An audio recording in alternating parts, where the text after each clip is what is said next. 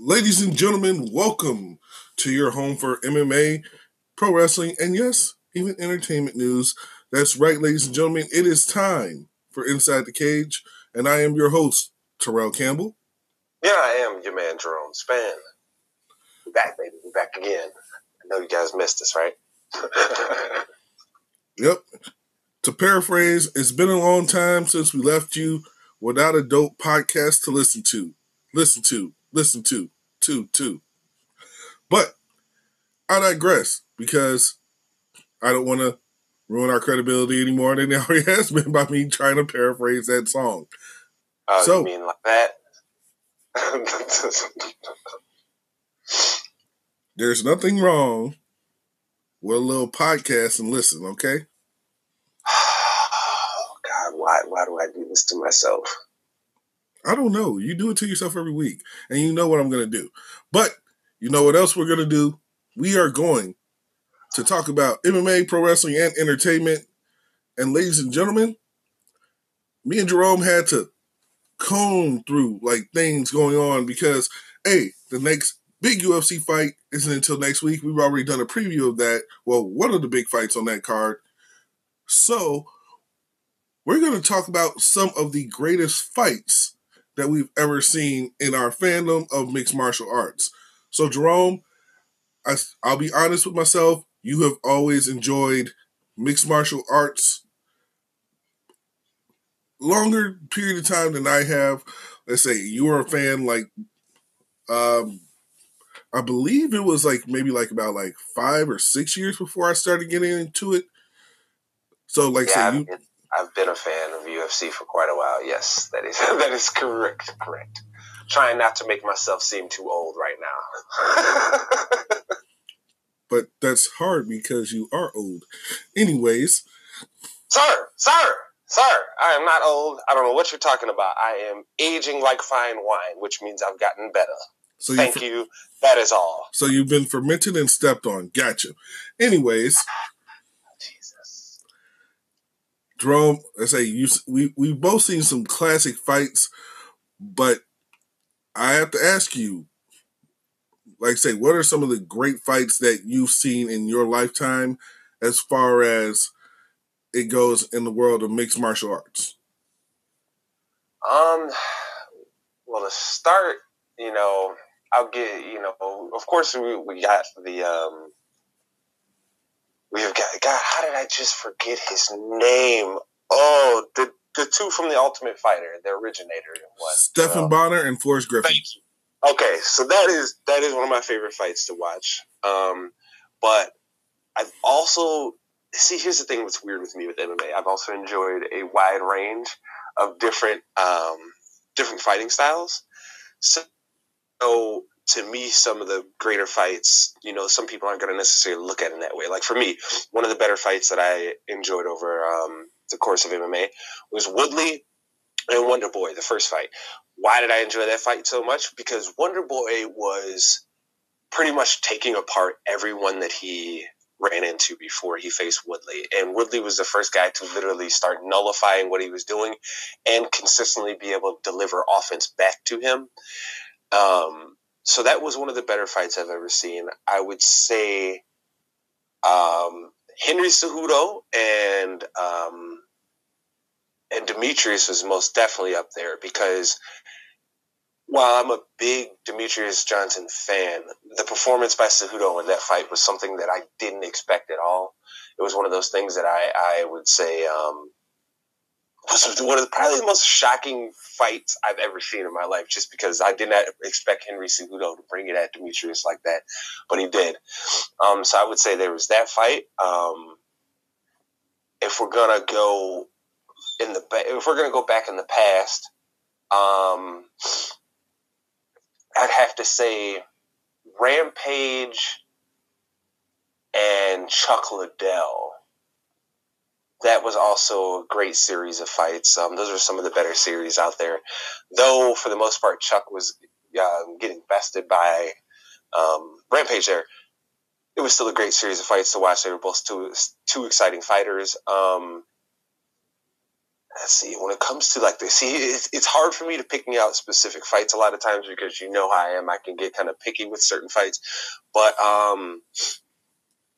let me see here. A lot of mine are weird too because they may not even be 3-round fights outside of that. Like outside of the 2 that I've given you already, they're not really 3-round fights. A lot of these are finishes. Like a lot of them are things happened during those fights that made me have to go back. Like when Demetrius did the flying armbar. You know, that's like one of the greatest performances I've ever seen inside of the UFC. He went in there, was dominating that fight, and then pulled out a move that nobody else could even really fathom doing at the time, that this guy pulled off and got a submission from.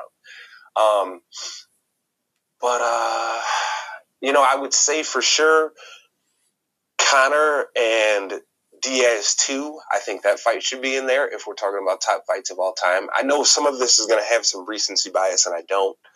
And I'm not going to hold anybody that wants to try and call me for some recency bias because I know in my own mind that because some of these fights are fresher, it's going to have a little bias. But the reason I would put that in there is because I think you saw in that fight what makes both of those guys who they are.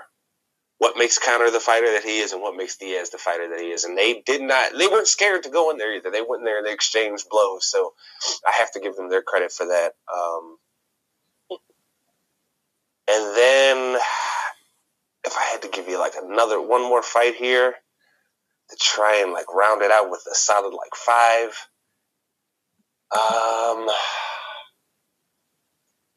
This is going to sound crazy because this one's not even...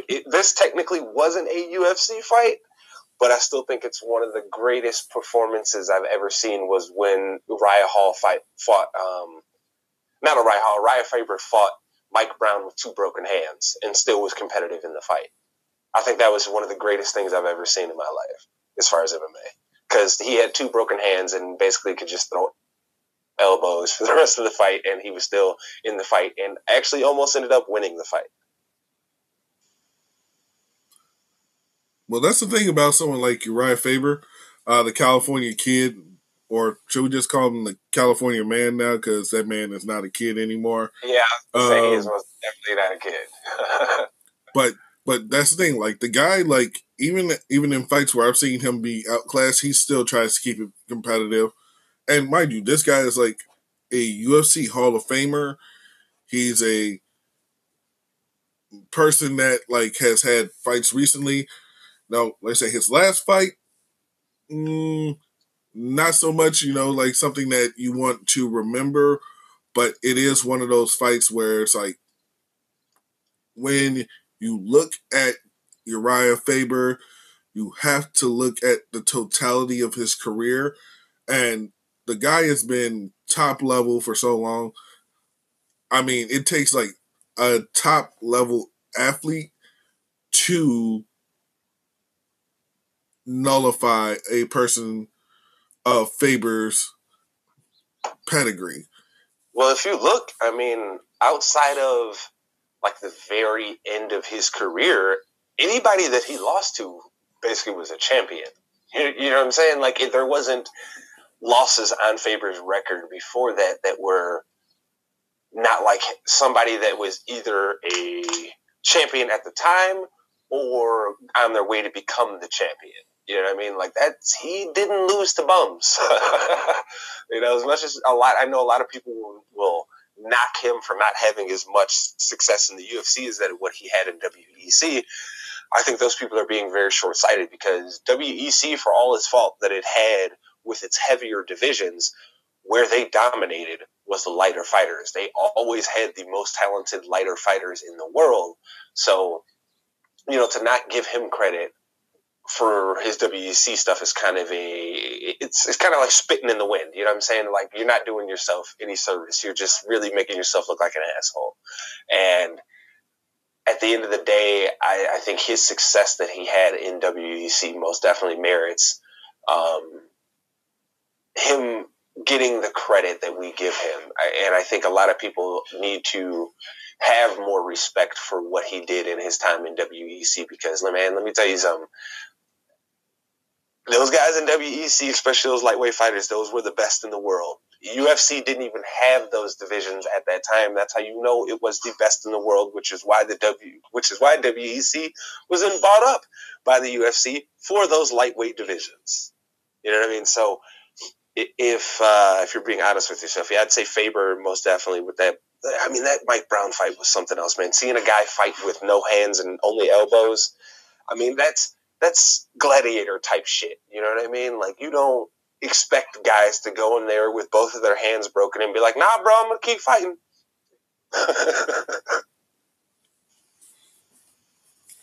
I definitely agree with you on that one because you don't see that caliber of athlete everywhere. And we've seen fighters go into fights calling the fights because of things of the nature of a broken jaw or, like I say, they dislocated their shoulder or something like that. And those are understandable things to stop a fight at. But like when you have broken hands, when the majority of your offense is, oh, I am a high level wrestler, that kind of, makes you change your game plan because you're not able to implement your strategy the way that you want. I mean, high-level wrestlers need their hands for grappling. And even just a little bit. And strikers need their hands for striking. Now, granted, yes, elbows, you can elbow somebody till the cows come home, but in the same breath, you lose range. Yeah, not everybody can hit you with those super long outside elbows like John Jones does, bruh. Not everybody can do that. And if I was going to throw in a performance of his in this whole greatest fight thing, for him, it would have to be the second Cormier fight because he completely took him apart. He completely took Daniel Cormier, who had literally ran through basically two divisions of guys and could not beat John Jones to save his life. Couldn't do it. So that would probably be my one for him. See, I wouldn't even give him that second Cormier fight. Why? Because of the micro dosing and the micro levels in his pee that he got busted for, that they then turned around and had to say, well, wait a minute, you actually weren't guilty of anything? You mean that? No, I wouldn't say that was like a dominant performance or anything for him. How was it not? He took Cormier apart. No, if you watch that fight up until the point of that kick to the head of Cormier was doing very well. Like, he was winning. Like, I think that fight went to the third round. I think you need to go back and watch that fight again. I watched the fight live. It was not a... So did I. But my point is, I think you need to go back and watch that fight again. I think you need to go back and watch that fight again. Because I think you need to go back and watch that fight again. Because I remember seeing Cormier just walking down Jones a few times in that fight. And then and Jones knew one of Cormier's tendencies and caught him with a kick. Like, if it wasn't for that kick, we might have had a different fight. Like, if Cormier would have... hell no. See, you're fucking drunk now, bro. You're super drunk now. See, this is why I say you might need to watch that fight again. The first fight with them two, I'll give you that argument. No, the first fight, Jones dump trucked him. Man, he had more of a chance in the first fight than he did the second fight. No, in the first fight, Jones dump trucked him. He had more of a chance in that fight than he did in the second fight. The second fight, John knew everything that man was going to throw at him, dog. Everything. He got embarrassed in that fight. That second fight was a lot worse than the first fight. The first fight was kind of like, oh, you know what I'm saying? You got left open a little bit, you know what I mean? John Jones, he is who he is, da-da-da-da. Bruh. That second fight, hell no. That second fight, he beat the piss out of that man. He really did. I don't know where this whole Cormier was in this comes from you. I don't know where the hell that's coming from because, dude, that's why I say you might want to watch that fight one more time, dog, because, yeah, he was pretty much doing whatever he wanted with DC for those first 10 minutes of the fight there. And then he turned around and finished him off in the third. That's why I don't get where your argument is coming from on that, because in the first fight, Cormier at least got it to go 5 rounds. You know what I'm saying? So he at least stayed in the fight. He was still pushing some offense forward. In that second fight, Jon Jones beat the shit out of him for 3 rounds. We'll agree to disagree because I think we both need to sit down and watch that fight together, and we'll record it, our reactions to that fight. But my question to you is, how is the first performance where he went 5 rounds not a better performance than when he got his ass knocked out in the second fight? I don't understand that. Because the first performance, just because he went 5 rounds, does not mean it was a better performance. The first fight, he went 5 rounds, and I remember seeing Jon Jones take down Olympic caliber wrestler Daniel Cormier multiple times, and Cormier not able to do the same thing to Jones. That's what I saw. Jones takes everybody down, T. Who the fuck was staying on their feet with Jon Jones, though? Like, when Jones wanted to take them down, who stayed on their feet? Name that person to me. Gustafsson? No, he didn't. The first fight, yeah. Bruh. Oh, we're going to bring up the fight where he didn't train at all and still won? We're going to bring that one up? The one when he was out there just partying all the time and still won that fight? Yeah, we're going to bring up the one where he was like Eddie Murphy, yes. Yeah, that fight basically, you might as well not even count that. That's more of a Jon Jones, you are more amazing than I thought than it is for me to give Gustafsson any credit for anything that happened in that fight. I'm watching one guy who literally did not train for the fight and the other guy who put everything he had into it. And the guy who put everything he had into it still lost.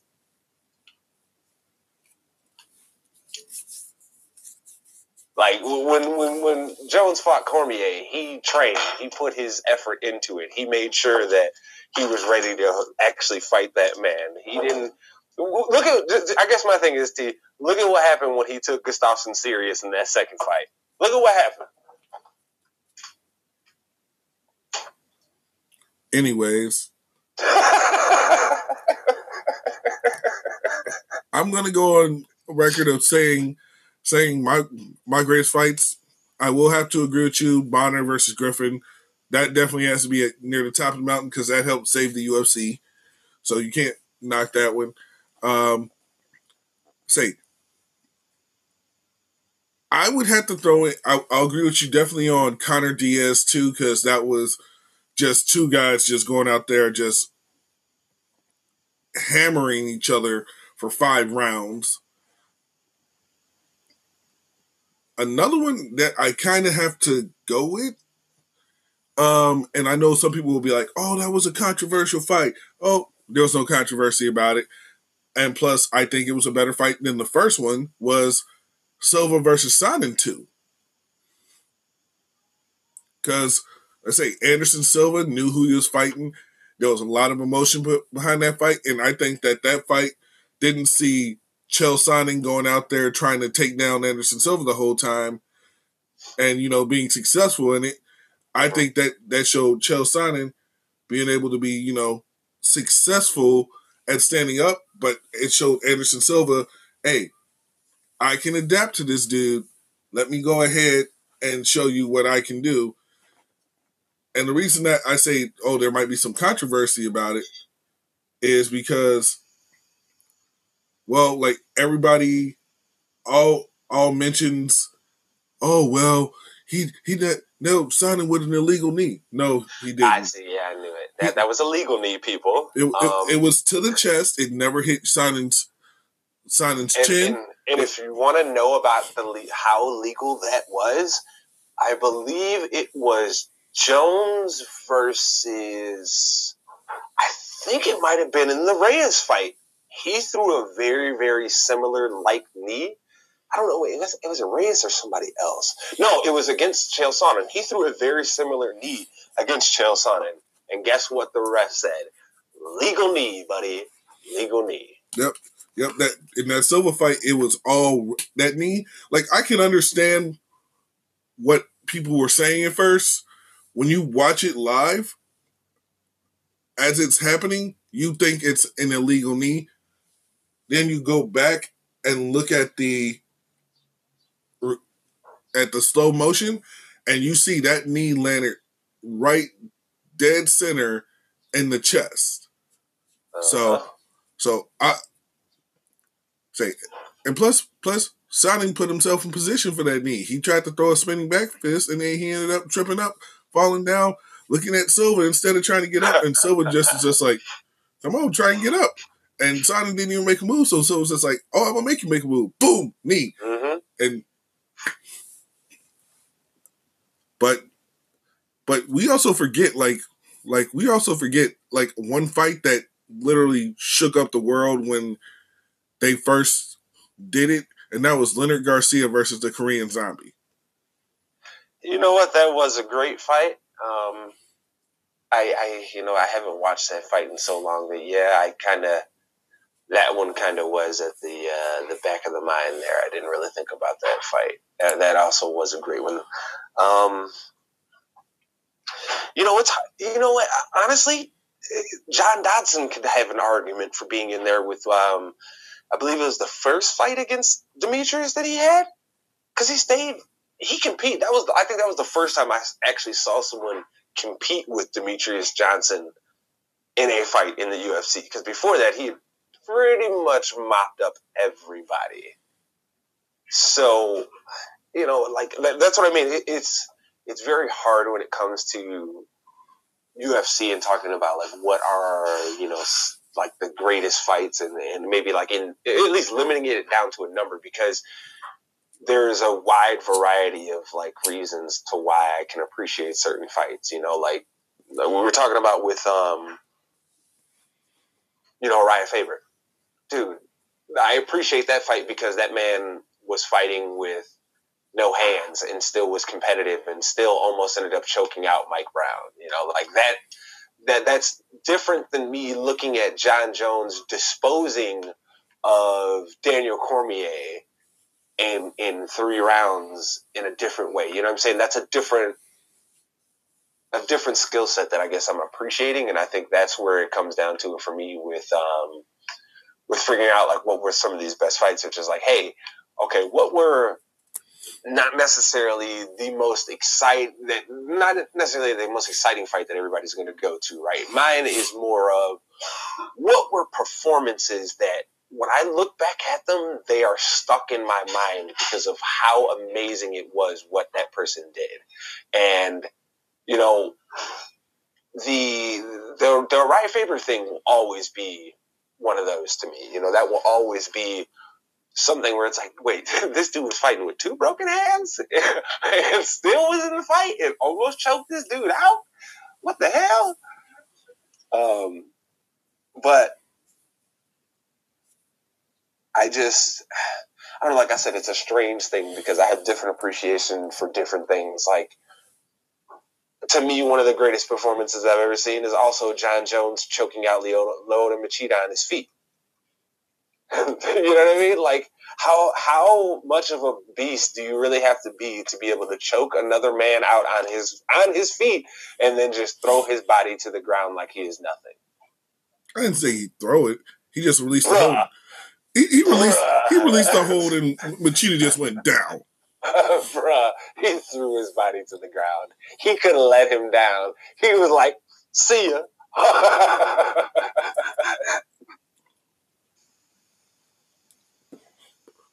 But speaking of Sia, next week we have UFC 248, and we're going to get a matchup in the women's strawweight division when strawweight champion Weili Zhang goes up against former strawweight queenpin Joanna Jędrzejczyk. And I got to tell you, this is going to be one of those fights that I'm looking forward to because you got to look at Weili Zhang, and you look at the totality of that strawweight division, there have been 5 champions, okay?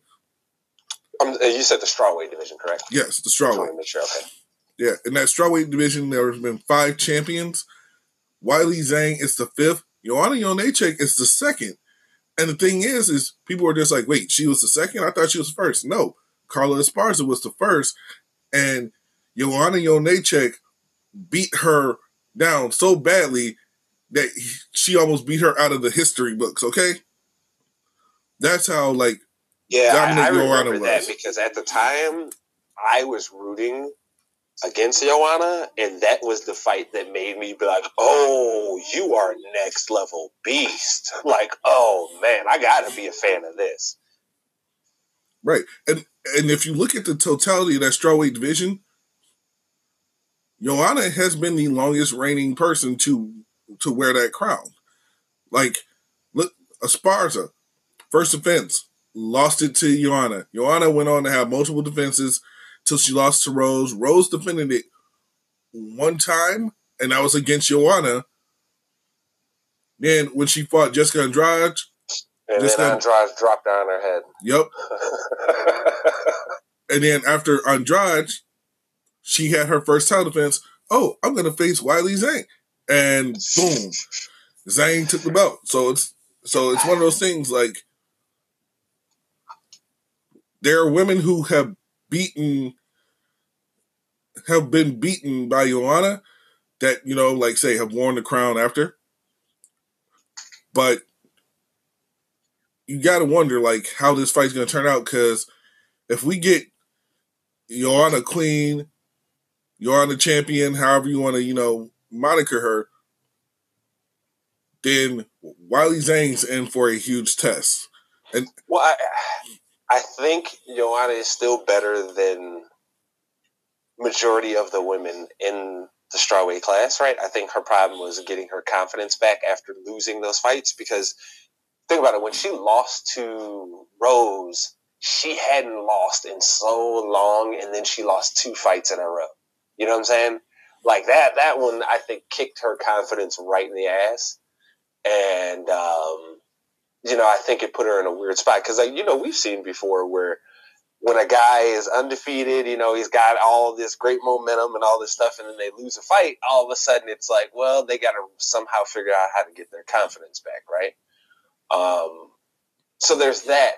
But I also think that Joanna, the women in the division had caught up to her skill-wise finally, and then she had to then take her game back to the drawing board and figure out, okay, how do I get to the next level now?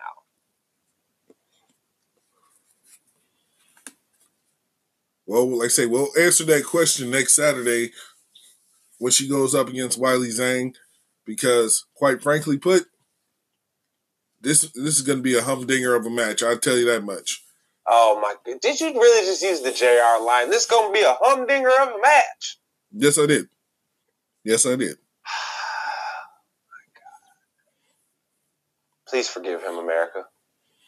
He doesn't know what he does. And Canada and Britain and Germany. He doesn't know. He doesn't know what he does. Maybe France. And to my boy out in New Zealand.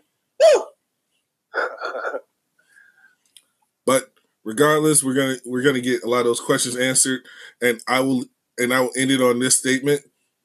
Like, and I've said this multiple times, Joanna Jędrzejczyk, like, you may look at her like when she's fighting and be like, man, that's a scary looking woman, but like if you like see her like during her like Instagram stuff, like, she's a gorgeous woman. I've coined the term, she is the Velociraptor, and she is the prettiest Velociraptor I've ever seen. Yo, what? What does that even mean? Like, if you look at the way that like she like stares down her opponents, it reminds me of a Velociraptor from Jurassic Park. And she's also a beautiful woman. So she is the prettiest Velociraptor I've ever seen. Oh, man.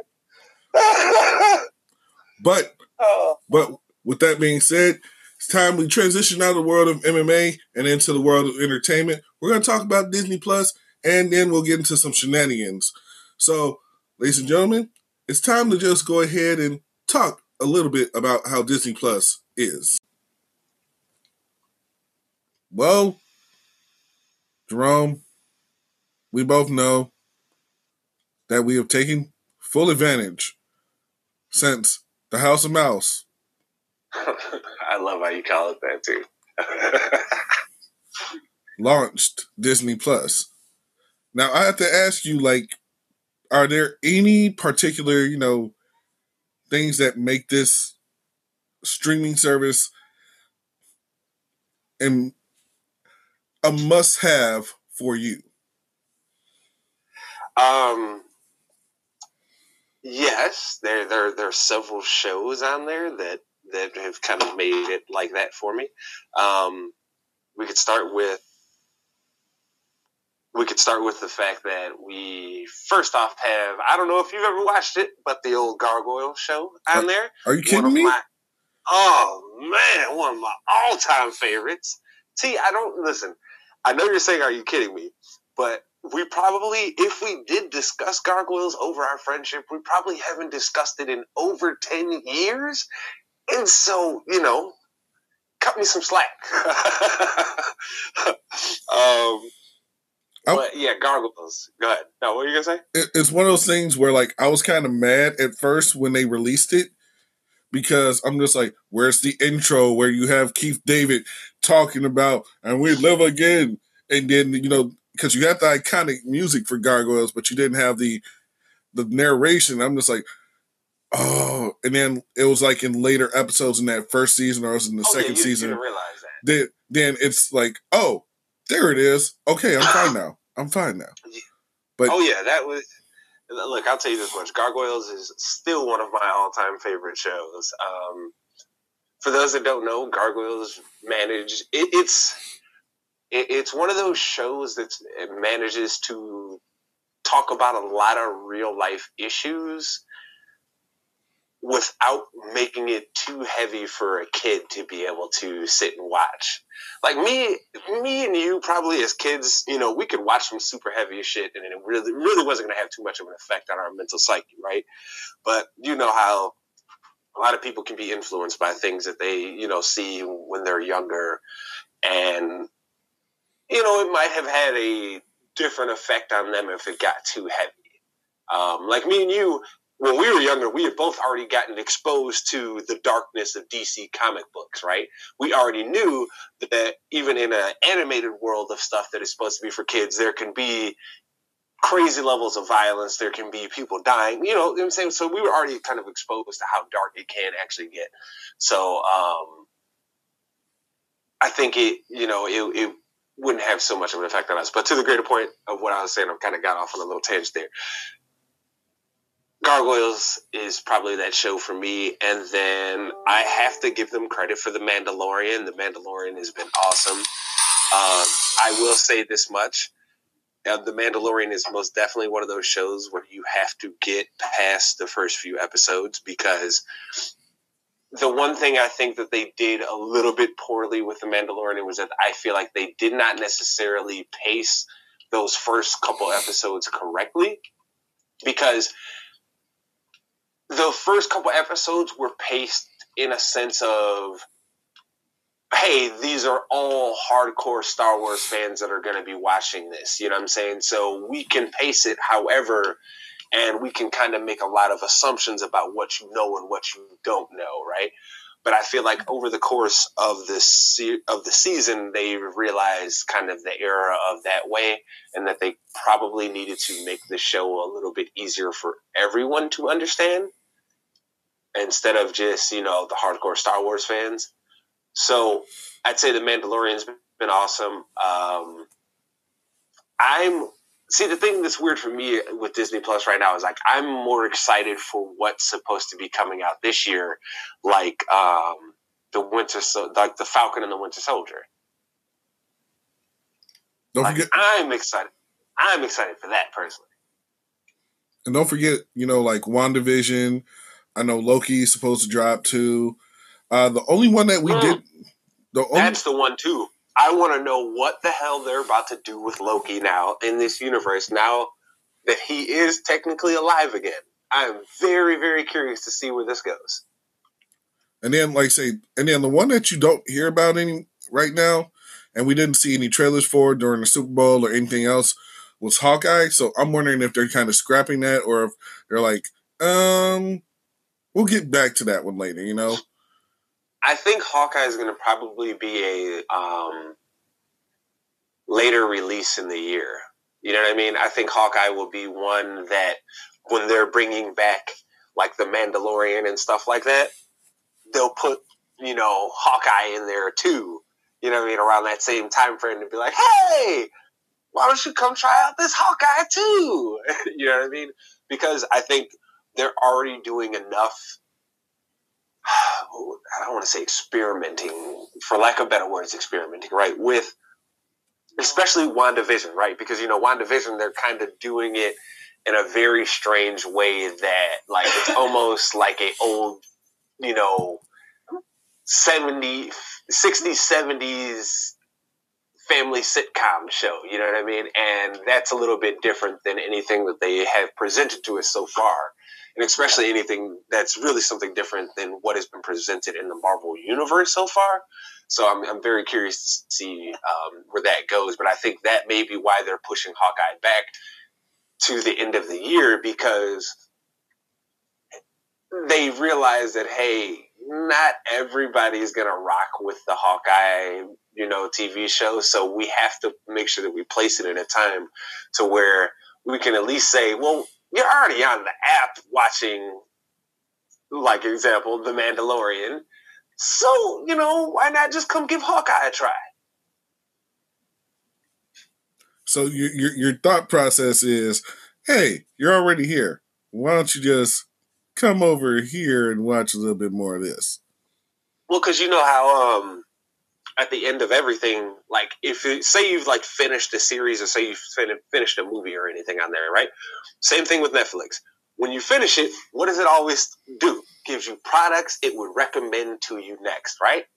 Doggone well, Hawkeye is going to be at the end of every action in every action-oriented show that they have. They're going to be like, go watch Hawkeye! Go watch Hawkeye!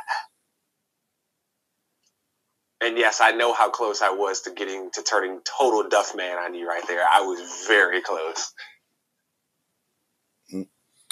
Duff Man!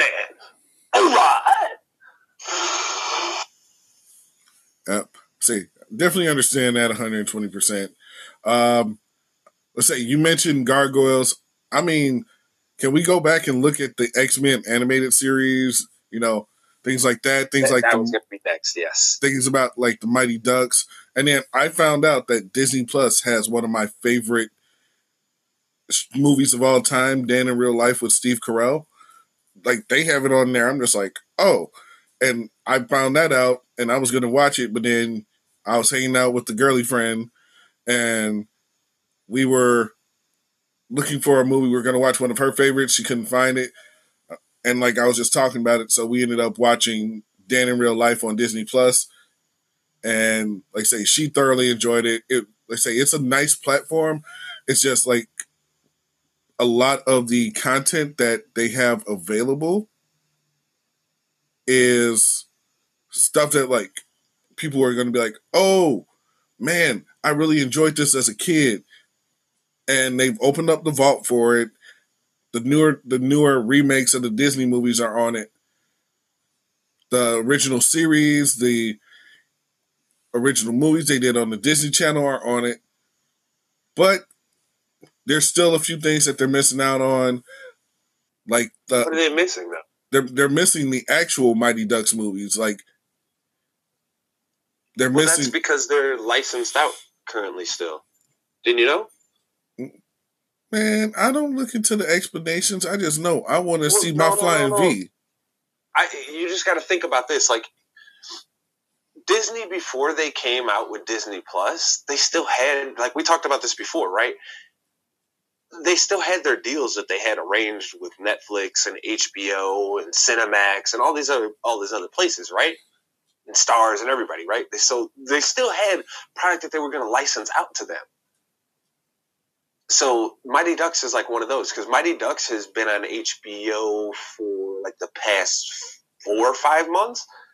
Yeah, everything is like, yeah, because me and my lady watched it roughly about like 4 or 5 months ago. We were watching the Mighty Ducks series again. So it's just one of those things where as time goes on, more of their product is going to be on Disney Plus. But we also have to be honest with ourselves and realize that it is a business. And so they're going to still maintain business relationships with some of these other streaming services, right? Like an HBO, right? Because HBO still wants to play their new movies. You know what I mean? They don't want to be completely cut off from that. And they're still going to want HBO to pay them for playing those new movies. Even though that movie, you know, even though they may have to wait a little bit longer to bring that movie to Disney Plus, they don't care, because guess what? Somebody else has already given them extra money for it. Understandable. But with the Mighty Ducks, you're right. Like, I was able to watch that, like, say, not that long ago, because of the fact that it was on HBO. There's just a few movies that you can't really say are available on Disney Plus that you would really like to have. I can't go on a list right now because by the time somebody may even hear this, I'll say that movie could come up like 5 minutes after I say to make the statement, you know? Oh, you don't want people to be able to go back retroactively and talk about how you didn't know what the hell you were talking about? You don't want that to happen to you? Exactly. I don't want to pull a you.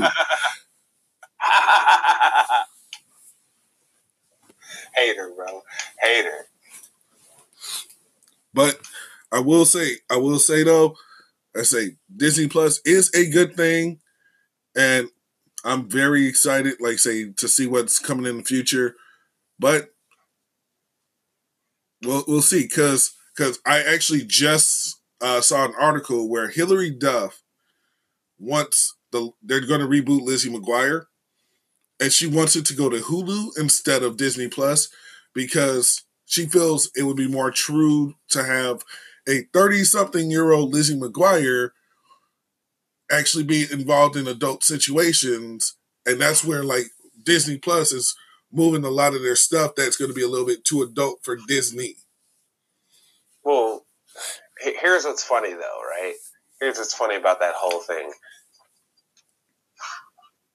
You're Lizzie McGuire, okay? Calm down over there. Oh, I want to see Lizzie McGuire as an adult. See, this is where I get angry, Terrell. This is where your boy has the pushback on Hollywood. Can we please move forward from some of this content? I don't need the same characters revisited all the damn time. Don't need it. Really don't. But you also got to remember that show in general ended not because there was a decline in ratings or anything like that, or even decline in quality. It ended because of two factors. One, Disney Channel had a prerequisite that all shows had to be cut off at the 100 episode mark, and then also because there was a dispute between Hilary Duff and the people, and like they were getting close to that 100 episodes, and they're just like, we can do more with this. They're just like, no, we have our policy. And then notice, Hilary Duff didn't do anything Disney for a long time. For a very long time. She's one of the few actresses that was involved with the House of Mouse that didn't end up spiraling out of control and having crazy, weird things happen and having any kind of controversy around her. I mean, that's not fair. That's true. That is true. But come on, man. We know what fame does to people when they're young. Like, that's not fair. That's not just Disney. There's plenty of musicians that can attest that, hey, being famous when you're young screws you up. I'm not saying that anybody's immune from it. I'm just saying, notice a lot of the people that get caught up in BS have a connection to House of Mouse. Well, bruh, that's because Lindsay Lohan, Britney Spears, Christina Aguilera lost her mind and then got it back. They say They say Shia LaBeouf. Shia LaBeouf became one of the biggest stars in the world, and then he's just like, yeah, do it. Come on. He became one of the biggest stars in the world, and then decided to make a movie where he was actually having sex in it. Nobody wanted to see Louis Stevens having sex. You know what I'm saying? Nobody wanted that. I mean, nope, I'm not going to go down that pathway because then it would have been an even Stevens pun. That would have been way out of bounds for us. Nobody wanted to see Sam Witwicky cutting cheeks, okay? Nobody wanted to see that. Yeah, I want to see Michaela. Shut up. Oh, my God. But I think we've talked about Disney Plus enough. And, Jerome, are you ready? I'm always ready, sir. Didn't you know? You might as well call me Lance Stevenson. I was born ready. All right. So then we know what's happening. Ladies and gentlemen, we know it's shenanigans time, but we also told you we'd have a special guest, and our special guest is the queen of smoking darts and breaking hearts. Ladies and gentlemen, my friend from the Jericho Cruise, Taryn. Hello, everybody. All right, so that was okay. Hello, everybody. All right, so with that being said, Jerome, we know this is your time to shine. We know you've been composing stories all week. So, ladies and gentlemen, it spans shenanigans. All right, ladies and gentlemen. Welcome inside the mind of a madman here. Again, I say to you every week, ladies and gentlemen, pay attention to these type of stories because guess what? They're going to help your lives. And guess who's not going to help your lives? We'll get there in a minute. But let's get started here with the first story of the week here. You know, we got some strange ones. We got some fun ones. We've got some interesting ones. Some might be sad, but hey, at the end of the day, we're trying to just leave you with a smile on your face. But we will start here with one that I think is a very positive thing. Harvey Weinstein was found guilty this week. The jury convicted him of rape and a criminal sexual act. Thank goodness, because let me tell you something. Creepo is like a Harvey Weinstein. They should all be thrown under the fucking jail, in my opinion. But that's one man's opinions here. But yes, I think they should be thrown under the jail because, let me tell you, guys like him especially are abusing the power that they have and the position that they have in order to further their sexual deviancy. And I'm not cool about that, bro. Listen, if you got all that money, you can find somebody that'll willingly do whatever little freaky, nasty shit you want to do. Find them, pay them, do whatever you got to do. But please stop forcing people to do this because you're nothing but a sicko and a rapist and you deserve to be thrown under the jail. So I'm glad somebody like Harvey Weinstein, who's got all the money and all the power that he needs in the world to maybe get himself out of this situation, is going to have to pay for it. So I'm glad that happened there. But moving forward here, Oklahoma schools will now require its schools to teach the Tulsa race massacre. For those that don't understand what happened there, I will try not to go too far into it, but essentially I'm going to tell you to look up one thing. Look up Black Wall Street and why it ended up getting burned down. And basically it comes down to a lot of racism. Okay, a lot of these people have what we want, and we're going to take it from them by any means necessary. So, you know, there's that. But I think that's a very good thing now that we are moving forward and that the Tulsa school system is now going to require themselves to, you know, have that in their curriculum and be taught to all the students. Because let me tell you something, Terrell. I don't know about you, bro, but I found it kind of alarming how many people did not know that what was being shown in Watchmen was a real event, was some real shit. I don't, not in the sense of like, hey, those characters existed, but the race riot that went on there, the massacre that went on, people didn't even know that was real. Dude, I don't know if this happened to you, but I've had an absorbent amount of people tell me that they did not know that was actually something that went on in our country. And it's like, yes, you assholes, it went on much more than you think.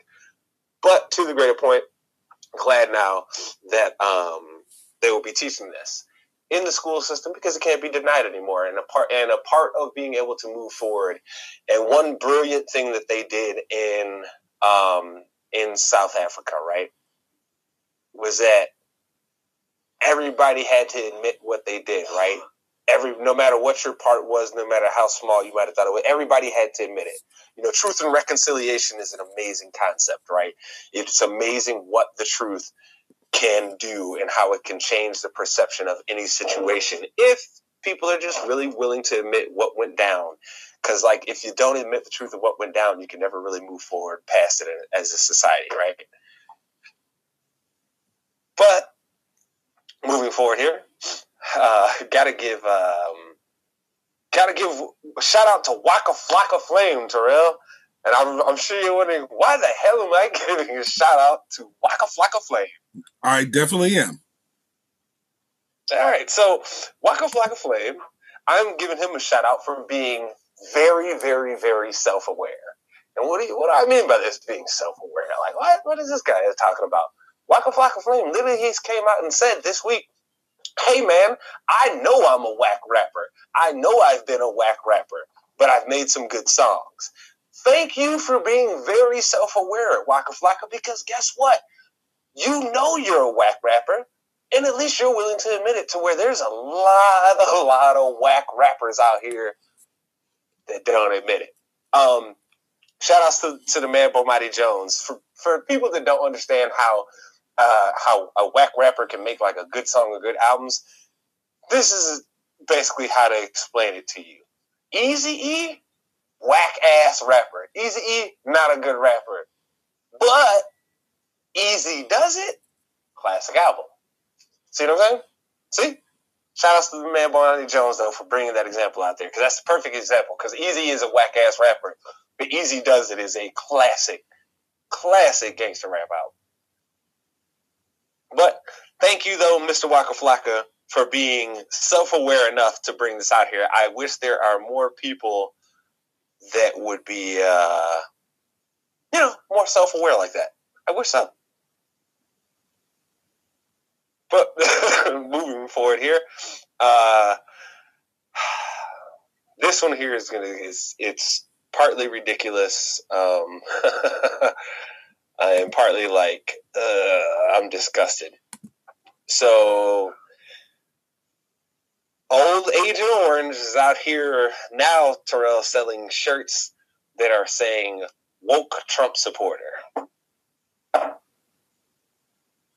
Just want to run that one by you one more time. Woke Trump supporter. Wait, hold on. I'm sorry. I just heard an oxymoronic thing just being said by you. Yes, you heard me right. You heard me. Yes. So he is out here, again, trying to pander to some more people. Again. Oh, boy. All I have to say is, Agent Orange, that shit ain't gonna work. People don't rock with you. He's making me rethink orange is my favorite color. I mean, like, really. Making me rethink of orange soda, making me rethink of Cheetos. I mean, just everything. Just no. No. Who loves orange soda? Troll loves orange soda. That's true. I do, and I definitely do. That's it. Facts. I gotta chime in, guys. I don't like orange soda. I like orange pop. She doesn't know, does she? Well. Also, we had to factor in, and like, I don't know if I prefaced this before, but our queen right here, Taryn, she is Canadian. So, like, say, it may just be like, say, that's what they prefer to call it up there. Is that where we're going with, Taryn? Is that yeah? We call it orange pop. You go to the South, you call it soda. Here, you come to the Midwest, you call it soda or pop. I call it pop. Terrell's weird, he calls it soda. It is what it is. Because it's called orange soda. I mean, it's called orange soda. But we all know what it is. Yeah, it's the same thing, just different names. Pop to me is a type of music. Pop to me is a type of music, okay? Hey, I don't go to the store, hey, where's your pop? I'm just like, where's your soda at? Because soda means something. If I go to a record store and I'm like thirsty, but I'm looking for an album, I can't say pop because then they're going to point me in the direction of the pop music. And yeah. No, different words, man, different words. Anyways, Jerome, continue on with shenanigans. Yeah, but, you know, it's your boy Agent Orange, Terrell. Again, we'll move forward, though. But essentially, scientists have found like a jellyfish-like parasite that basically doesn't need to breathe. It can survive without oxygen. It's a multicellular organism lacking a mitochondrial genome, meaning it's perfectly capable of surviving without oxygen. What's amazing about that is that's the first thing that they have really documented on Earth that can actually survive without oxygen. Pretty much anything that's alive on the face of this planet has needed oxygen to survive, and now they have figured out that, hey, maybe there are a few things on this planet that you don't actually need that at all. So, kind of wild, but you know, that's how science is. Science is always going to show you some really, really amazing things, you know. But moving forward here, we've got astronomers have essentially found, they searched around 200,000 stars to find evidence of like planets, and around these 200,000 stars, they consistently found 17 new like planets that we really didn't know exist. So again, science out here, you know, breaking doors down every week, every day, showing you that there is so much more out there in the universe that we don't really know about, and that we just need to keep trying to strive to figure out, you know, like what more can we know? Molecular oxygen was also discovered in another galaxy for the first time. Now, to go into me explaining how that happened, I would have to read you quite a lot of stuff. But if you want to know about it, just type in molecular oxygen discovered in another galaxy, and it'll come right up for you, the story there. But essentially, yes, that's an amazing feat, because we did not realize that there was actually oxygen necessarily in other galaxies. We knew that the building blocks of life were in other galaxies, as far as like having like the same fundamental building blocks that we have, like carbon, a lot of carbon levels, but we really hadn't found the same type of oxygen that we have here, and that's essentially what they found. So that's pretty awesome there in itself. I don't know if you know this, but Terrell's going to turn us into the robots when everybody turns on us. So I'm hoping that maybe before that happens, hopefully maybe we can start colonizing space to get away from Terrell and his the fact that he is going to be you know, screwing us all over there. I will be the human ambassador to the robot overlords, okay? I have already staked my claim. The machines have already approved it, so we just waiting for the right time. Well, what machines? I've said too much. This? That's what worries me. Researchers have suggested from some scannings that they have been doing that there is a second type of schizophrenia. People are wondering, what could that necessarily mean? Well, for those that don't know, schizophrenia is something that can really, really mess your life up. You know, like that's something that it can be lived with, but it takes a lot of treatment and everything around it. Okay. Well, essentially, we've been trying to understand, you know, the disease for quite a while, and now with the fact that they think that there may be a second type of schizophrenia, it may actually give a better fundamental understanding to what is wrong with a person and a better way to end up being able to treat them. It's kind of amazing. Again, like I said, this is one of those things that you know, we wouldn't have without science, and people need to start paying more attention to science, because this type of stuff happens all the time. but we miss them because guess what we're paying attention to? Kim Kardashian put out this new eyeliner. Woo, yay! Like, who cares? Let's stop that. But moving forward here, we will always, of course, get to them. So human stem cells were successfully used to cure diabetes in mice. What does that mean? So there are millions of people living with diabetes on this earth. If we can find a cure for them, that would be an amazing thing. That would help improve the life quality of quite a few people on this earth. And like I said, I don't have it. My mom has it. I would love to see the day where she would not have to deal with, giving herself insulin shots and maintaining her levels and just actually being able to be cured of such a disease like that. We've spent a lot of time and money on this disease, and I hope that now we're approaching the point that there can be a cure. But yes, on a sad note here, Australia's there are aggressive bushfires there that happen there. It seems to have taken over a fifth of the nation's forest area. Those that don't know, Australia has some areas where it's forested, but a lot of it is big ass desert. Very, very much so. And so when you lose 1/5 of your forest, that is very detrimental to the entire ecosystem. People want to, always talk about these things, but at the end of the day, without these massive forests that we have around the world, none of us would even have any oxygen. For goodness sake, I believe something about a third of our oxygen comes from the Brazilian rainforest, and we're cutting those damn things down.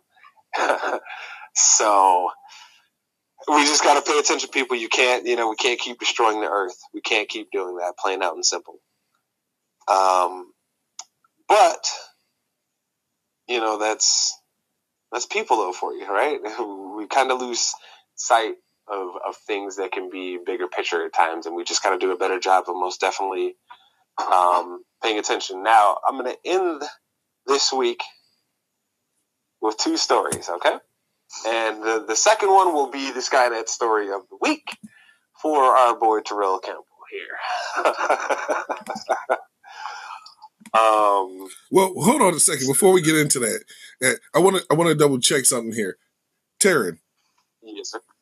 Yes. All right. So you're familiar with Skynet, right? No.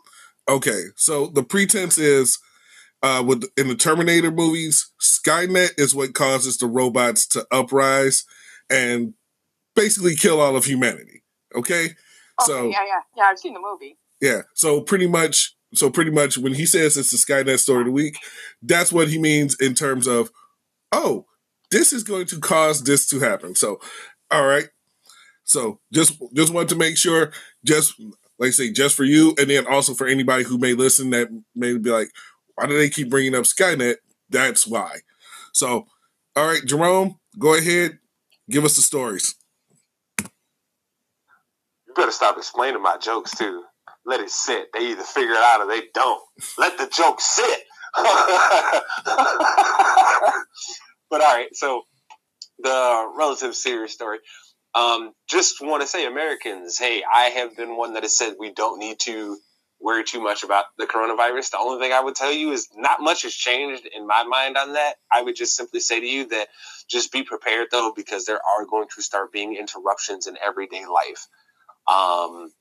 Why is that going to happen here in America? Because we have a buffoon for a president who destroyed what Obama had set up to deal with situations like this because it was just something that Obama's name was on. And so now we are way behind in the reaction and everything that we should have been initially taken and how we're responding.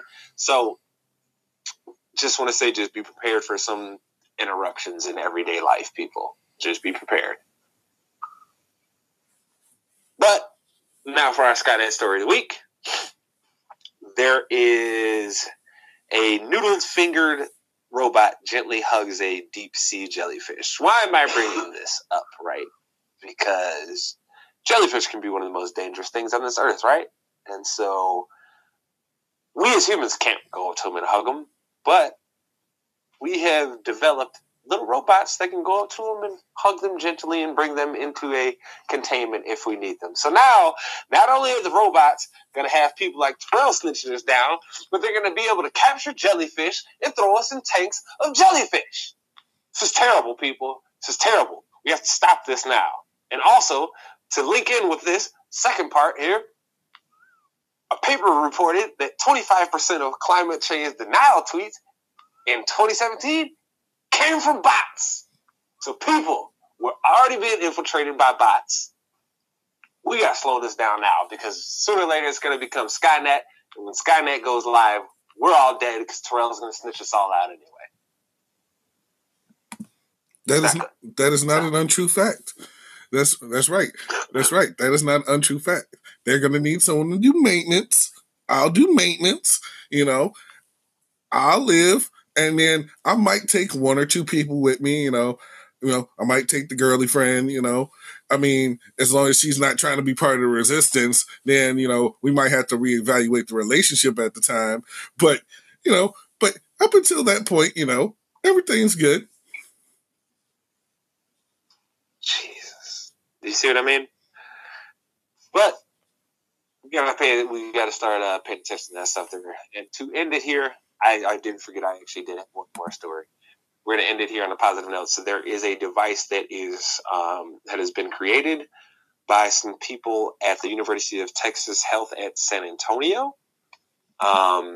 Essentially, it is a device that can extend the length of a heart that is being transported for a recipient.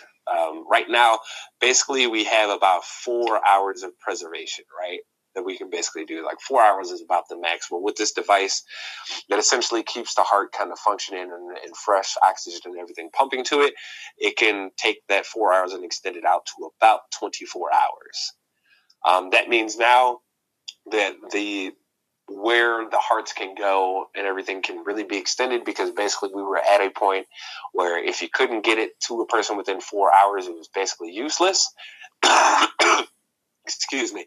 Now we are approaching technology that can then make it 24 hours, which could change quite a few lives, because I don't know if you know, but you can basically get to anywhere on this earth within 24 hours via plane. So just wanted to bring that up. But as I tell you every week, people, please stop paying attention to the Kardashians. They don't give a shit about you or your family or your betterment. All they really want to do is drain more dollars from you.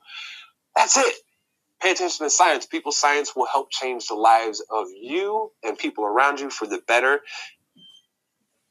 And it won't really take from you. All it really wants from you is you to pay attention and think it's cool. Because science is always going to keep developing. They just want somebody to pay attention and say, hey, this is what you're doing? That's amazing. How can we do more of that? How can we help you do even more? The Kardashians are just going to ask, how can they take more money from your pocket? So please stop paying attention to Kardashians, people, and pay attention to science. It will help change your lives and the lives of those around you for the better. And that's all I got this week. All right, ladies and gentlemen, that is Span's Shenanigans. That's right. That was a look into the mind of a crazy man and look into the mind of his friend that's going to turn you all over. So, with that being said, we in that Span Shenanigans, we in our entertainment section. But we all know what's coming next. This is the part where I know Taryn has been looking forward to. That's right. We are going to talk wrestling next here on Inside the Cage. I was going to say, damn, did you forget our name? No, I didn't forget the name. I just paused because I was just like, oh, wait, hold on. But yeah, we're going to talk wrestling next. One. All right, so it's wrestling time, and we all have to talk about it. The travesty that happened on Thursday. I'm talking about Goldberg becoming the WWE Universal Champion over the Fiend. All what he is, your man's, bro. That's your man. Number one, we both know how I feel about Goldberg. We know how I feel about Coco Beware, and we especially know how I feel about both of them combined, because you could have made them go Coco Berg, you could have been Gold Beware, I don't care. But both of them, no. Coco Beware for the Hall of Fame. I'm not a Goldberg fan. Thank you. But we have to address it in a very civil way. So, with that being said, what was both of y'all's reactions to this travesty of Goldberg becoming the Universal Champion? I damn near threw my TV with the remote, or my remote at the TV. So not good. Say, because when I saw that happen, and I've even gone on record as saying the only reason that I would even would have watched Super Showdown was to see The Fiend beat Goldberg. But then that happened, and that's one of those moments where I wanted to rage quit WWE, just like, you know what? I get wrestling on Wednesdays. It's okay. I get wrestling on Wednesdays. I get AEW on Wednesdays, because that to me just, you spent months and months building this great character in The Fiend, and then you don't really feel like that Goldberg deserved to win. I mean, he did come back and he dropped his matches to other people when he needed to. So you don't feel like he finally should have got a win? You don't feel like that? No. Not for the title. Thank you. What difference does it make whether it's for the title or whether it's not? He already dropped the L in a title match before this, so why not give him a win now? To Brock Lesnar. This is where, I get into heated debates. So you have people that work their asses off year round. You bring in Undertaker, Shawn Michaels, Goldberg. They take a spot away from a guy who worked their ass off year round, and you give him the belt. It's not worth it. It's not fair. That's just me. I don't like it. And I understand the attraction of having Goldberg there, but the guy hasn't wrestled a match since what, SummerSlam? I was gonna say Undertaker, but that wasn't his last match. He had a match with Ziggler at SummerSlam, but he hasn't wrestled a match since SummerSlam, and he did beat Dolph Ziggler in that match. So he was coming off a 1-win match against one of the most talented superstars, but someone who's been positioned on the card for the last couple years as, he's good enough to be around the Intercontinental title, but not good enough to be around the world title. So I don't understand how all of a sudden he got to come back in and get the title shot, which understandably, like I say, he's a name and everything like that. But you do have Word? But you don't. You're gonna act like you don't understand, Terrell. I'm gonna call bullshit on you for that. You wanna know why? Terrell, who was their old man match for WrestleMania this year? Who was it?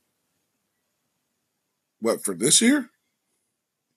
Or you meant last year? Yeah, who was the old man that they were going to drag out there this year? Who was it? Because I don't think they even had an old man match yet. You know, every year they got an old man match at WrestleMania. Every year. They got to bring back some legend to come fight. You got to be some known name so they can throw it on the banner and say, see, this person's going to be at WrestleMania too. Who was it? Say. Well, what I think what he's saying is they didn't have anything scheduled yet, and now with Goldberg having the title, there's we have this match, and now it's him versus Roman Reigns, which in all honesty, and I'll be the first one to say this, and this is me saying this completely impartial, that match shouldn't go longer than about 5-6 minutes, and that match should just look like. It should be like the caliber of a high-level MMA fight where you are going to see these two guys just beat the tar out of each other and then just one of them pick up the victory, because we all know that Roman has a gas tank on him and he can go for a while, but we can't say the same thing about good old Billy Boy, because he doesn't thrive well in matches that are longer than about 6 minutes. We saw him versus Brock Lesnar 2-3 years ago. I can't remember exactly how long ago it was, but they had a perfect match for both of them because it was short enough to where Goldberg didn't get gassed out, and it was long enough to where people weren't like, oh, well, that's disappointing. I mean, look at it right now. The two, at least for the most part, we had two champions on SmackDown and Raw that were, even if Brock was the champion on one, we had another one that was a full-time guy and everything like that. Now we have two guys that get pranced out, Brock Lesnar, 4 or 5 times a year. Goldberg, this is the third time we've seen him. And I'm not saying in the last calendar year, but in the course of a year time frame, since that Undertaker match, this is the third time we've seen him. So it's one of those things where I understand what they're doing, like Goldberg versus Roman Reigns. That's going to be the big money match, but at the same time, no. Oh, it's not. I'm a Roman Reigns fan, and I'm not even excited for this match. It's just same old WWE crap. Right, they do the same old stuff, and then let's say they want to give us a shit sandwich and expect that we think it's roast beef. Okay, no, that's not the case. We know when they need help. Yeah, let's say they need to hire a new booking team because I understand that old man Vince is like, oh well, this is my money match. This is the one that's going to get people, to buy WrestleMania. I'm just like, bro, people buy WrestleMania because it's WrestleMania. It's sort of like how people watch the Super Bowl because it's the Super Bowl. Oh, think about it. Jerome, you can attest to this being a Chicago Bears fan. We'll still watch the Super Bowl because it's the Super Bowl, even though the Bears aren't in it. Facts. Hell, I even watch the Super Bowl and I don't even watch NFL. Well, that's because... Do they have the NFL up in Canada? I don't know. That's a legit question. We have CFL here. Yeah, I know you guys have the CFL. I just didn't know. So wait. So you mean to tell me that when the Super Bowl comes around, you're able to watch it in Canada, but regular NFL, you're not able to? No, we're able to. I just don't watch it. Okay. Well, just was double checking there. Like I say, don't ask that question to a lot of Canadians. I'm just like, and I got the queen of the DEC on here, so wanted to double check. Oh yeah, you can ask me anything. I don't care. Oh, trust me, I know, and that's one of the reasons why we have you on here, because I know I can ask you anything. But in the same token, we all know Goldberg Reigns, not the match we want to see. I didn't want to see the Fiend lose the belt because of the fact that, there's so much you could have done with that character, and if you were going to have him lose it to anybody, if I would have been okay with Reigns taking it off of him at Mania, because then it would have been like, okay, at least it's a full-time guy, but you had Goldberg go out there, do his spears, his sloppily, executed jackhammer, and beat the Fiend, whereas, you could have had Reigns do it, or you could have even, started building somebody to do it, to, help make a new star, not give shine to an old one. I think my issue with it comes down to that they do not have the instant rematch clause anymore, so now they can basically just move on from Bray Wyatt and act like his reign didn't even mean what it actually did, and that's the part that upsets me. Yeah, I just don't like that they took the belt off of Fiend. I'm not a Fiend fan. What they were doing with him was good, cool, but he lost the title to a washed-up old man. Cool. Look like a bitch now, the Bean. And this is why we invited her on, because we knew she would speak her mind. But let's get away from bad creative to good creative, and we're going to go ahead and talk about what happened with AEW Revolution last night. So I won't go over every match of the card, because quite frankly, there were quite a few matches, and you know what? I will say this again, AEW, and Taryn, I know you might tear my head off on this one, but Jerome knows, I have said some rather candid things about AEW on the week-to-week programming scale, and I've said recently, okay, they're starting to find foot traction, but like I say, to where their storytelling is making sense to me, but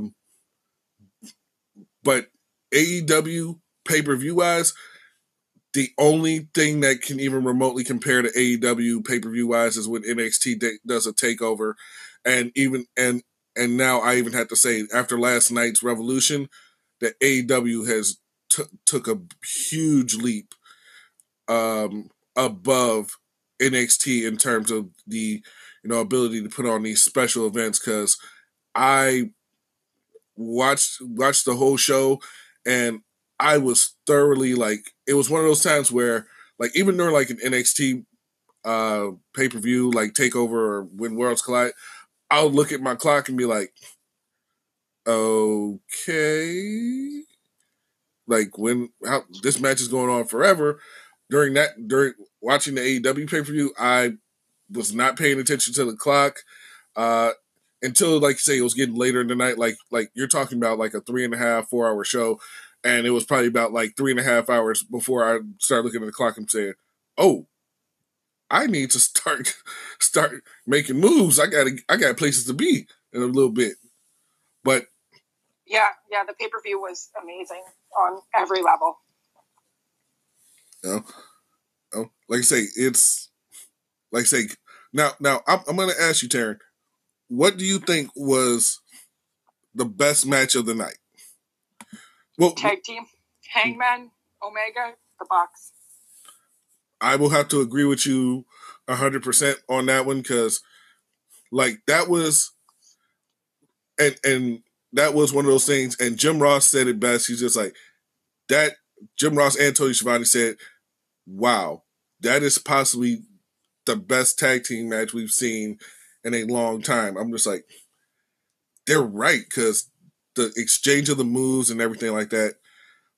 It was one of those ones you didn't, where like you kind of saw everything going down and you're just like, ooh, I don't know who's gonna win this one. I mean, well, yeah, it kept me questioning, and I was like, are the Bucks gonna tape them? Like, what? I was just blown away. Say it was amazing, but then I love how they did the little tease towards the end there with Hangman and Kenny. Yeah, like the walk away, but then he came back for him. The he was holding on to the ropes like he was getting ready to launch himself and getting ready to do the buckshot lariat. Yes. Yeah, that so good. No, like I have nothing bad to say about that match. It was excellent. Let's say it was excellent, and plus for me, it told a really good story, especially with Matt Jackson and Hangman just going at each other the whole time, like, and you had Kenny and Nick just kind of being like, "Dude, this is our friend. We're not trying to kill him. This is our friend," you know. But yeah, like with the bell and shit there. Mm-hmm. I was like, "What? Go through the table," but then Kenny stopped it. Right, and then when Matt was going a little bit too hard on Kenny, Nick was just like, "Dude, what are you doing?" Like that to me, like step the fuck back. You know, that to me was a good thing, because we got to see, like say, the story still being told within the confines of the match, and that was great for me. Yeah, like it was overall very excellent. Say now I have to ask you though, like say we know that was the best match, but some matches are good, but they're more fun matches. Which do you think was the most entertaining match of the night? Entertainment wise, I think I'm gonna have to go MJF and Cody. Really? Just because we've been waiting so long for that, like it entertained me. Okay, let's say, and I'm not saying it was a bad match by any stretch of the imagination. Like that was actually a pretty solid match. MJF. So I got to ask you this question, Taryn, because I know you were on the Jericho cruise. Like I say, I was there with you. At any point in time, like say on the cruise, did you see MJF? Was he smiling? You know what? The last night I was at Kick-Ax, and Jungle Boy, Janela, and MJF showed up, and he was smiling, but he was only at the stage for like 2-3 minutes, then he left. But that's the only interaction I even had with him, because he was right beside me. Okay. Let's say, yeah, because I know, like, say, during the Jericho Cruise, you were, like, kind of a little bit of everywhere, and I know that also, like, say, he popped up at karaoke one of the nights and had somebody sing. So, yeah, like... Which night was that? I was probably there. I know you were probably there because you were there almost every night for karaoke. I think that was like the third, or I think that might either been the third night or it was the last night. I don't remember. I think it was the third night. Okay. Yeah, because I know that there was one night I know I wasn't there because there was something else going on. But yeah, I know he popped up. I mean, let's say so many interesting things happened on that cruise. Jerome, if you get a chance, you need to come on the next one. Triple whammy next February. Highly recommend. I'd like to. February is just a weird time. You know that. I know. February's a weird time because your football and, you know, your little person's birthday comes in February too. Not so little person anymore. Fuck. All right. So you're saying MJF and Cody. I'm going to have to say Pac versus Orange Cassidy. Yes and no. All right. I don't really know. Like, I'm still trying to get down with, like, the Orange Cassidy thing, but he's just not, like, super over with me. Let's say the main reason I had to give it to Pac and Orange Cassidy as being the most entertaining match of the night is purely because I just thought it was a fun match. Like for me, there wasn't a lot of emotion involved or anything like that. I even told you before we even started watching the pay-per-view, I'm just like, I'm kind of watching to see how Orange Cassidy does in this Pac match. Because, mind you, this is one of those matches that didn't have a lot of build-up to it. You're talking, they made the match on Dynamite on Wednesday. And yeah, they threw it together, really. Yeah, they threw it together. And I'm like, okay, you could have built up a different match. But this was one of those times where everybody's just like, okay, well, we're going to see what happens here. And then, say, just those explosions of, like, offense that Orange Cassidy would have and the little, like, nuances he was doing in the ring, I found myself laughing and at the same time, like, uber impressed by Orange Cassidy because I've seen some of his work, but, like, not, like, full-scale matches. It's always been, like, little clips and stuff. I'm just like, okay. But then, like, to see him actually, like, go in there and actually, like, wrestle someone on the level of Pac and be like, oh, this guy's got some speed. He's got, you know, like, when he turns it up, he can turn it up. It was interesting to me. Yeah, like he has an excitement about him, and, like, he's growing on me. I'm just, like, not there yet. And that's understandable. Like I say, he's an acquired taste. I mean, just like orange juice, you know, Orange Cassidy is an acquired taste. But I say with all the Revolution though. So here's the rough part about any kind of like pay per view like kind of review. We always like to talk about good. We always like to talk about entertaining. I'm not saying that there was a bad match on the card, but there's always one match that kind of just falls a little short.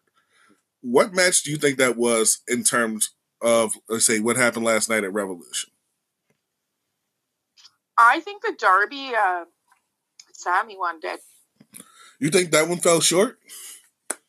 I did, because they had everything going for it, but, like, I think they could have just done a little bit more. Right? Like, with, like, all the backstory of, like, the hurt throat and all that. Like, he should have hurt Sammy's throat, I think. So you wanted it to take that little extra tick up. You wanted it to get a little bit extra violent on there.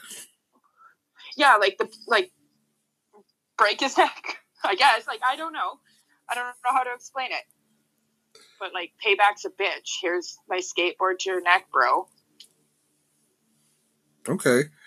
And that's, I enjoyed that match thoroughly. I understand what you mean by, like, they should have went a little bit more with it. But the one that kind of felt flat for me was the women's title match between Chris Statlander and Nyla Rose. And let me go on the record of saying, and I've never told you this, Jerome has heard it multiple times, anybody who's listened has heard, I hate the design of the women's title. I don't like it. But yeah, it's a shitty design. Because it's ass. But I think I think Nyla Rose versus Chris Statlander, it could have been a really great match, but just something was missing for me. And like I say, I'm not saying it wasn't a good match. I'm just saying, like, from what I've seen from both wrestlers, they should have, like, I was expecting to be a little bit more like a brawl than anything, and I didn't quite get that because you have two, bigger athletes just going one-on-one, and I'm expecting it to be a clear cut, like, okay, we're brawling this out, whereas opposed to we're getting oh, let's do this, let's do that. Because Chris Statlander, like I say, she's got a look, she's got an appeal, but she's kind of like Orange Cassidy. She's an acquired taste. Yeah, absolutely. She's a bit weird, but I dig that about her. She's weird. Well, yeah, I mean, she is from the Andromeda Galaxy, I mean, that's pretty much, and then, like, say, Nyla Rose is, because I know that you saw her on the cruise. Did you expect Nyla Rose to be taller than she was? She actually hung out where, you know where I was smoking the whole time, right? Yeah. She hung out with us up there. Her wife and her are buddies with two of the people I went with. So she was up there quite a bit. Really nice. I didn't really interact a whole lot, but she is shorter than I expected. Yeah, because I remember seeing her walking around one of the times when she had a mask on, and I straight up was like, that's Nyla Rose. I'm like, I'm expecting to be like, at eye level or eye level with her, or maybe even maybe even a little bit shorter than her. And I was surprised. I'm walking by. I'm like, oh, she's really short. I'm like, I'm not very tall, and I'm taller than her. Yeah, and yeah, because because I think the tallest AEW woman I saw on the entire cruise was Allie, aka the Button. So yeah, I would agree with that. Say I ran into her in the lunch line, and I'm like, and she was in her normal workout clothes. I'm like, oh, my bad. She's just like, oh, it's okay. I'm like, that was Allie. Just it didn't even dawn on me, Say she didn't have the bunny ears on, so I couldn't really comprehend it was her. But yeah, but it's one of those things where, I just felt that match, could have been one thing, and it just fell short for me. Let's say Darby versus Sammy. Yeah, that was I enjoyed the match thoroughly, but I see what you mean. They could have played up more on the story. But let me ask you this: Hager versus Dustin. How did you feel about the Jake Hager versus Dustin Rhodes match? I dug it. I missed the first 10 minutes though, because I was traveling home from work, so I was trying to watch it in my car on my phone. Gotcha. But overall, I thought it was a good match. I'm not super happy that I always call him Goldust still. That Goldust lost. But I mean, did we expect him to win? No, not in the slightest. Yeah, exactly right. So. Nah, but so you missed the part where Hager was making out with his wife, and then Dustin kissed his wife, and yeah, you missed those parts. Yeah, Well, I seen when Dustin kissed her because she's like, "That's disgusting," and I was like, "Yo, face paint." Yep. But yeah, I missed the first part where Jake was making out with her. Yeah, that was like part of his intro, and it's just like, okay, there we go. Jake Hager, we know he loves his wife. Do we know? Because he was on the cruise, and I didn't even realize he was married. The way he was acting. I mean, he was drunk quite a bit from what I saw. You got a thirst trap, don't you? No, I seen him with quite a few women. I was like, all right, that's cool, man. Whatever, float your boat. Hey, we don't know. Like, say, for all we know, Jake Hager could have got permission. Hey, do what you do in international waters, it don't count. But like I said, though, it is thirst trap. You got to keep coming in, right? Jesus. All right.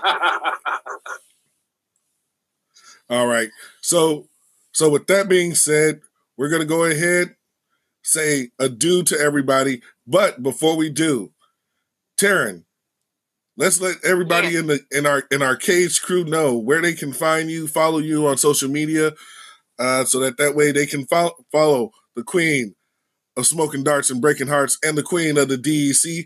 And if you want to tell people what DEC means, go ahead and tell them.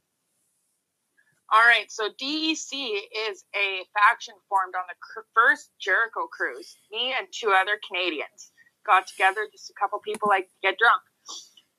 So we are known as the Drunk-Eyed Canadians. You can follow us on Instagram at Drunk-Eyed Canadians.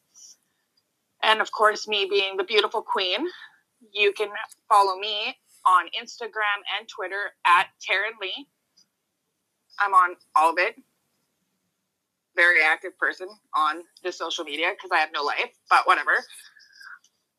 Follow us if you want drunk shenanigans from a bunch of drunk, retarded Canadians, pretty much. That's it. That's all I got. Smoking darts, breaking hearts. That's what I do. All right. Jerome, your socials.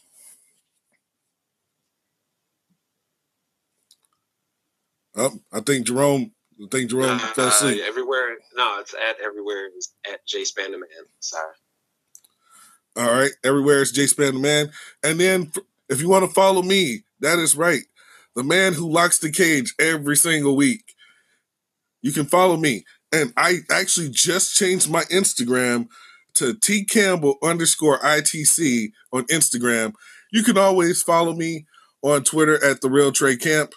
And then make sure that you follow the show page at Inside the Cage on Instagram, but that's inside with 2 eyes at the beginning, okay?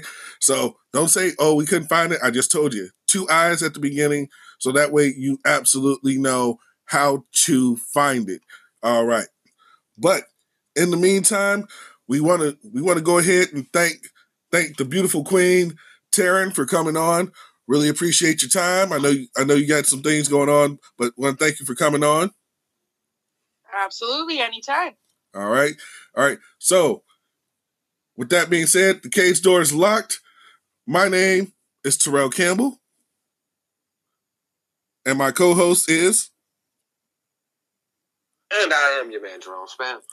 We want to thank you for your time, and we will try and drop a new episode for you each and every week of Inside the Cage. So thank you all for once again being locked inside